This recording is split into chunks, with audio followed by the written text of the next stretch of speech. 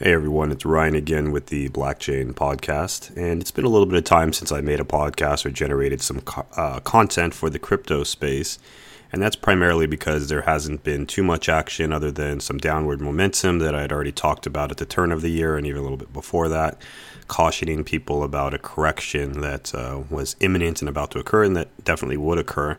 And so we saw a bit of that going from the high of 20,000 or so down to in the upper 5,000s. And, my target had kind of been somewhere in the 5,000 range to kind of look at and reassess where we are and what the sentiment is and cycle and so forth, and look at the charts and some of the technicals. And so I'll say that, the last handful of days have looked better than normal. It doesn't mean that we're out of the woods. Doesn't mean we can't see 5,000 or 3,000 or something to that effect. But I think the risk of that is slightly lower than it was before. And, it would be very good if we saw some sideways action for a bit of time here. But keep in mind, we are still down quite a bit from where we were.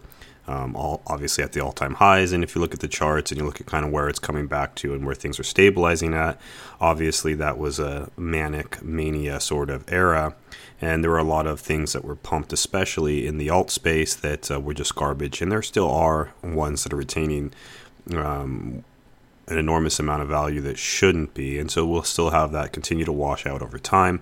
But I don't think we're going to go into, this mania phase. I hope that we go into a sideways consolidation and that we don't see a huge downside movement to, say, like 3,000. If we come back down to 5-ish, I think I can stomach that, or of course I can stomach that, but I think the market or the industry can stomach that. I think that looking at the alts that are going to be strong and that are providing, real platforms, real foundations, I think that's going to be very important. And I think the ones, a lot of these coins, hundreds, thousands of these other coins that are just kind of out there and exist, I just don't see them doing particularly well over time. I think we're in this kind of weed out area, and you may have, hype sort of runs still. I mean, this is a very illiquid market for these small coins, and they can run with, pumps just like before. But we've had such downward pressure over the last several months that it just probably wouldn't be wise to do the pump and dumps, and it just wouldn't be effective, I should say. So some of the pressures that kind of contributed to this downward movement, from what I can tell, is just this irrational exuberance, first of all, the bubble kind of quote-unquote popping. And so that was just going to happen. I mean, if you look at markets you've traded for a while, psychologically that these things occur, and that there's only one way for them to resolve themselves, and that's, a massive move downward.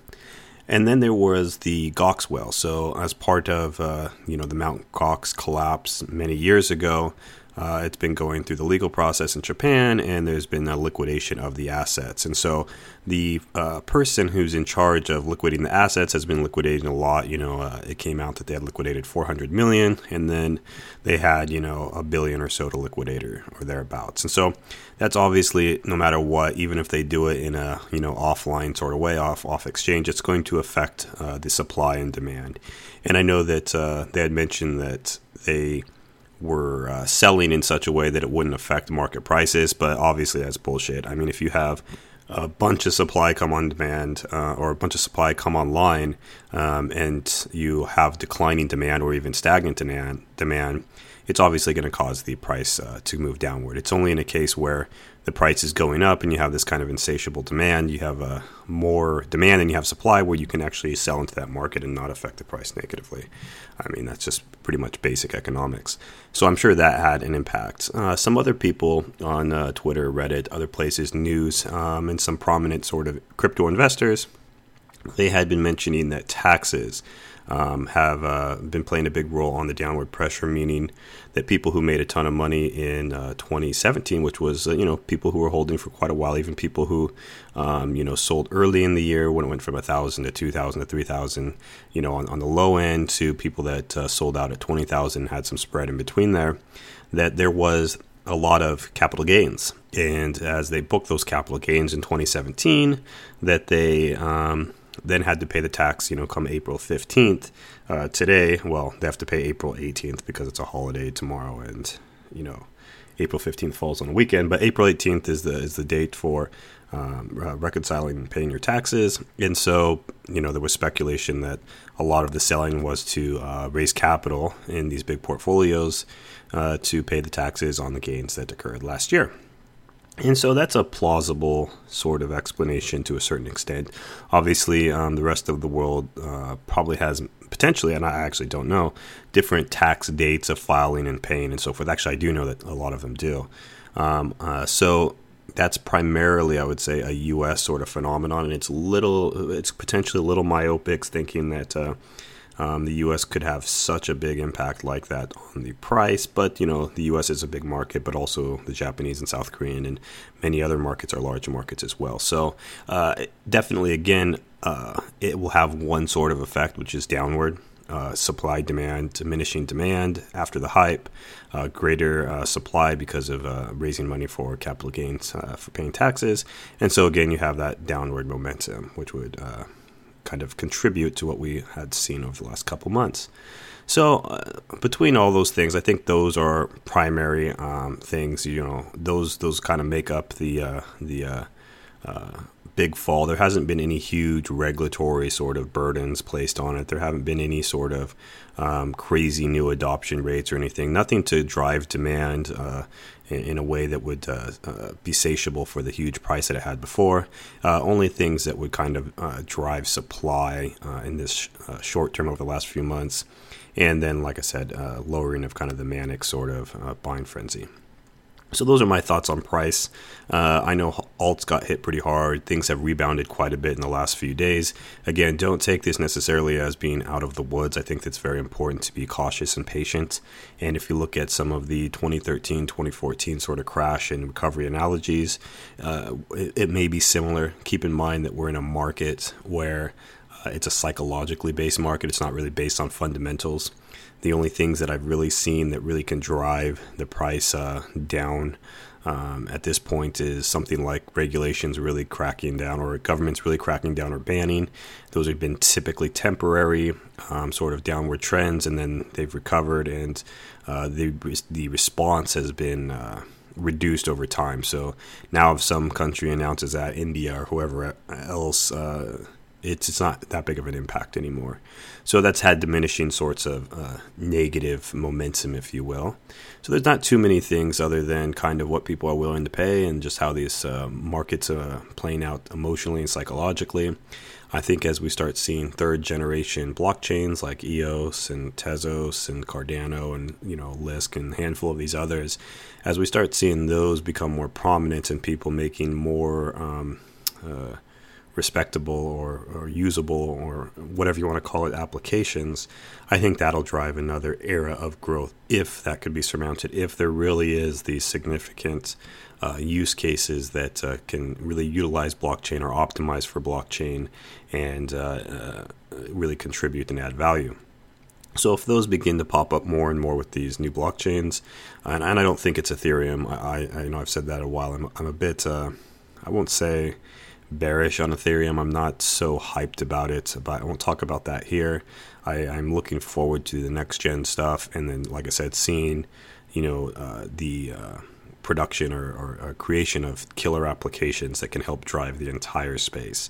So initially, Bitcoin drove the space, right, with this digital distributed, currency, all the names that people threw out in the early days, cheap, low transaction fees. That's not necessarily the case anymore, but they had certain value propositions, and the big one early on was the Silk Road sort of stuff, kind of this black market sort of currency, and that's valuable, right? That's a big market, and so that was kind of its initial killer app, honestly, if we want to be honest about it.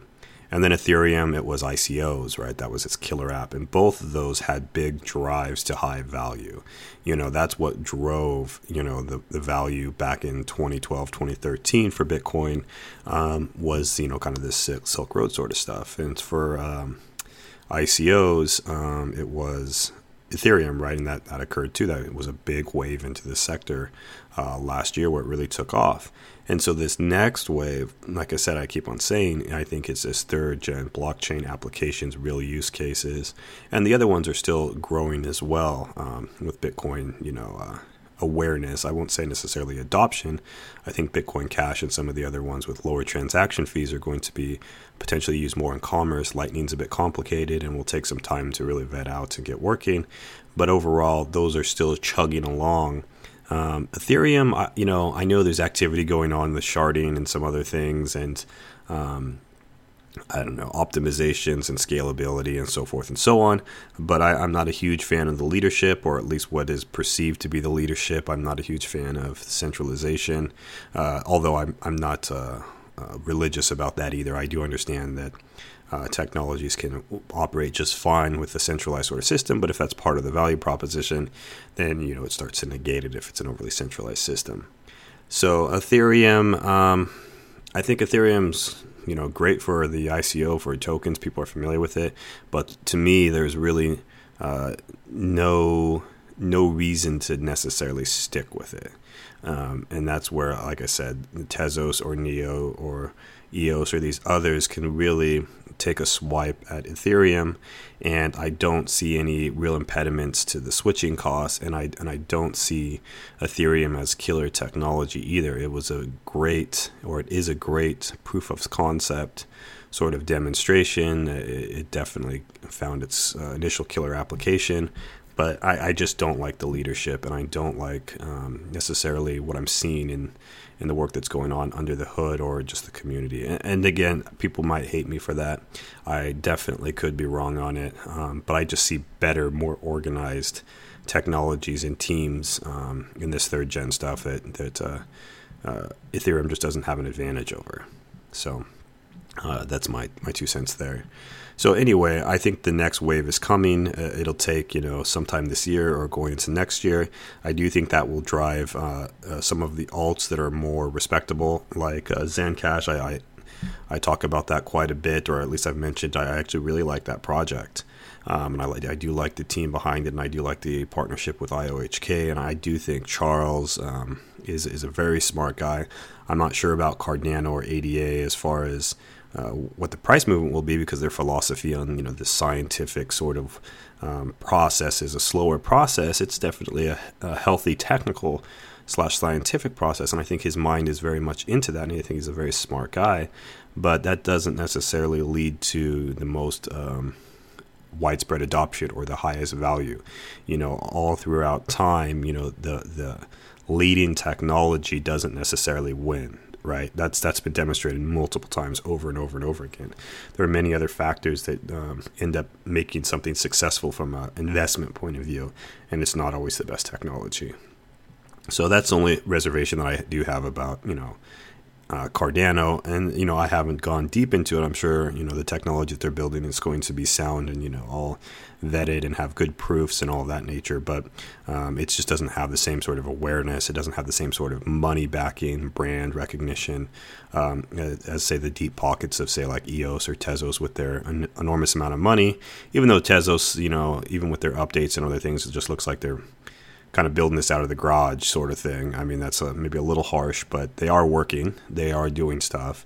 They do have a lot of money. They do have a lot of exposure. Even the negative exposure that they got with the issues with their foundation, that has created awareness. And again, I can't emphasize enough that awareness is the first stage of this whole system working for a particular platform. If you don't have awareness, and it's very difficult to capture market share, to get people using, to get people to build on top of your platform, et cetera, et cetera. It is very difficult. So that awareness factor is going to be an important component, a very important component, critical component.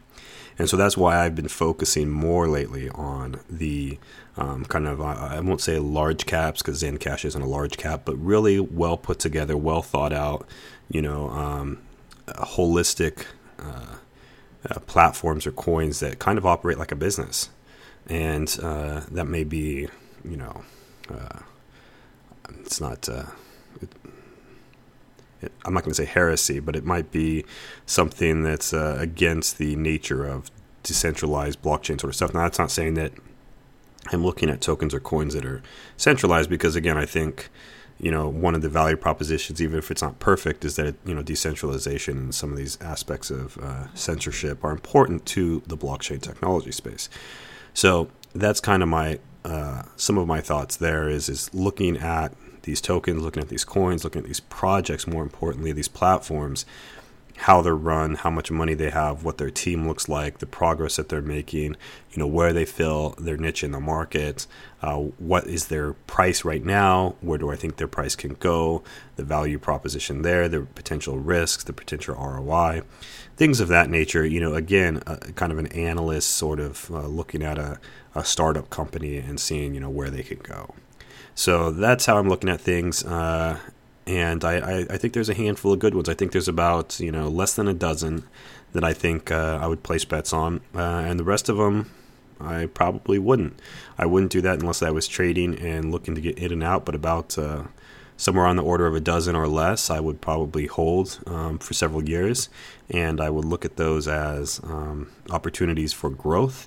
And I would consolidate that to that aspect of my portfolio and kind of let it ride and monitor the situation as time goes on, rebalance as necessary, and be happy that I have exposure in the space rather than, trying to chase all these, 1000x, 100x, whatever. I think those days are fleeting for the really small stuff. I think you're incurring more risk now than reward for a lot of coins, whereas before, during the hype cycle, you were incurring potentially, I won't say less risk, you were inheriting risk, but you had such a high reward because you could 10x, 100x, on just about nothing. And there was these pumps that were going on, in sequence and repeatedly, and it just kept going up and up and up. And so in that situation, because of the mania, because of the hype, you had an ROI that would justify what was actually a relatively high risk, and then the risk somehow was lowered because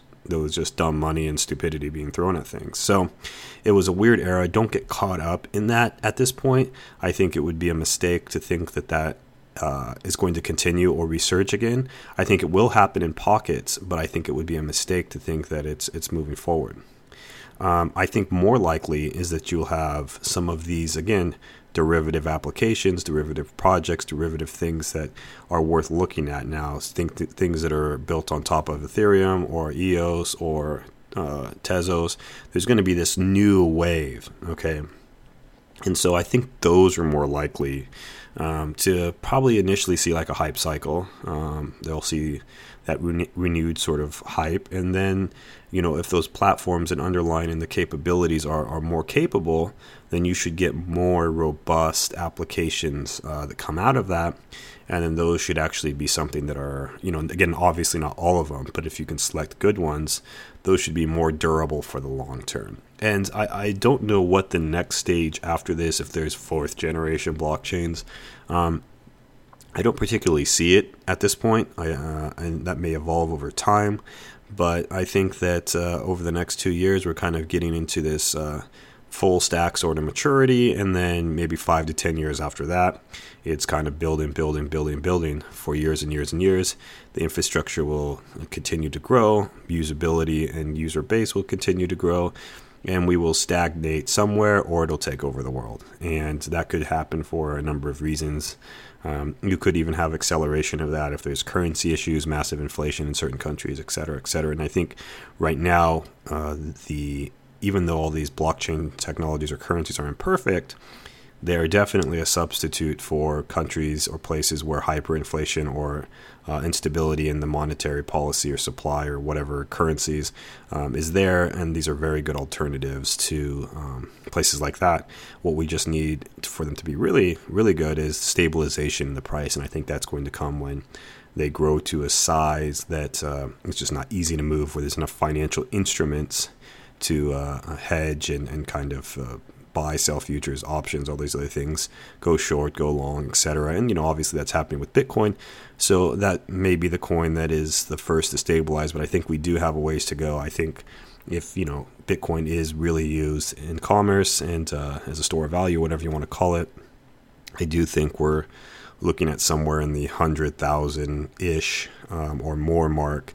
And I think that's where we'll get some sense of stability in the price action. Now, will it go to 100,000 or more? I don't know. I do think it's plausible, but Bitcoin as well has consistently, at least Bitcoin Core has consistently, kind of been slow in its development process, which is the nature of, a $100 billion plus project. You have to be careful. You have to be deliberate. You have to be diligent. You have a lot of different players, from full nodes to miners to users to all these people who have a say in how this thing gets developed or gets deployed. And you have a lot of development work to do, from just building technology out and infrastructure. So we'll see, but it definitely has the biggest brand recognition. I haven't seen that change. Even Ethereum, a lot of people know about Ethereum, but nowhere near as much as Bitcoin. And if usability and some of the other things can be worked out, I think it has a bright future ahead, just as long as the bickering and so forth kind of stops and people do real work. And I'll briefly note on that real quick before I close out, is Twitter is a cesspool. Okay, it's a cesspool of bullshit and bickering and high school sort of antics, which is unfortunate, and that's really actually the case for the broader Twitter network. It would be nice if someone created a new Twitter. But besides that, in crypto, it's particularly convoluted, and particularly I don't want to use the word toxic, but there's a lot of bickering. Whether it's an altcoin or whether it's Bitcoin Cash and Bitcoin Core, it's unnecessary. You have elitism, you have people calling each other names, you have just this general childlike behavior. And both sides, for that civil war at least, do have merit. Okay, they do have things they believe in, they do have things they're trying for, they do have smart people on both sides, but they're different sorts of smart. And I think it would help Bitcoin Core if they came across as less elitist.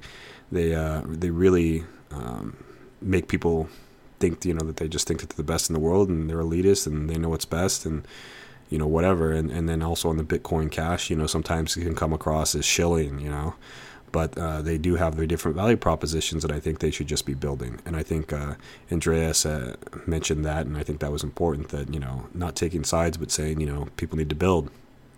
And it would be nice if that drama kind of just went away, because it's really unnecessary. As far as other alts, you can glean some information from Twitter about some potential issues with different alts. I always think it's very important to look at the people behind projects, even though these are decentralized systems and no one owns Bitcoin or whatever. That's kind of not really the case. I mean, you always have a community or conglomerate of people that steer things and have particular values and thought processes and so forth. And you could decipher those if you look into what they're saying. And so for some, there are, Peter Todd's great to follow. He seems to be a pretty straight shooter, and you can kind of glean some issues with different projects from that, and then dig deeper and go into investigating. One where that has gotten a lot of flack is like IOTA. IOTA has kind of a different technology with the Tangle, but at the same time, it's it's like a DAG basically. But they've had some real serious issues, and how they've handled it as a team, and how they kind of handle responses. I look at that and I say, it's less than professional, and you'll see that across the board in crypto. And maybe it's not an indicator of future success, but it's definitely something that's concerning, especially for systems that are checkpointed or centralized, like IOTA is, and things like that. Once it's not, it may not be so big of a deal because they have less control and direction, but they always do. The founders always have some sort of direction and some sort of control. I mean, people even today refer back to Satoshi's white paper as like what it's supposed to be, even though Satoshi's effectively dead from the community or from public life or whatever the case may be.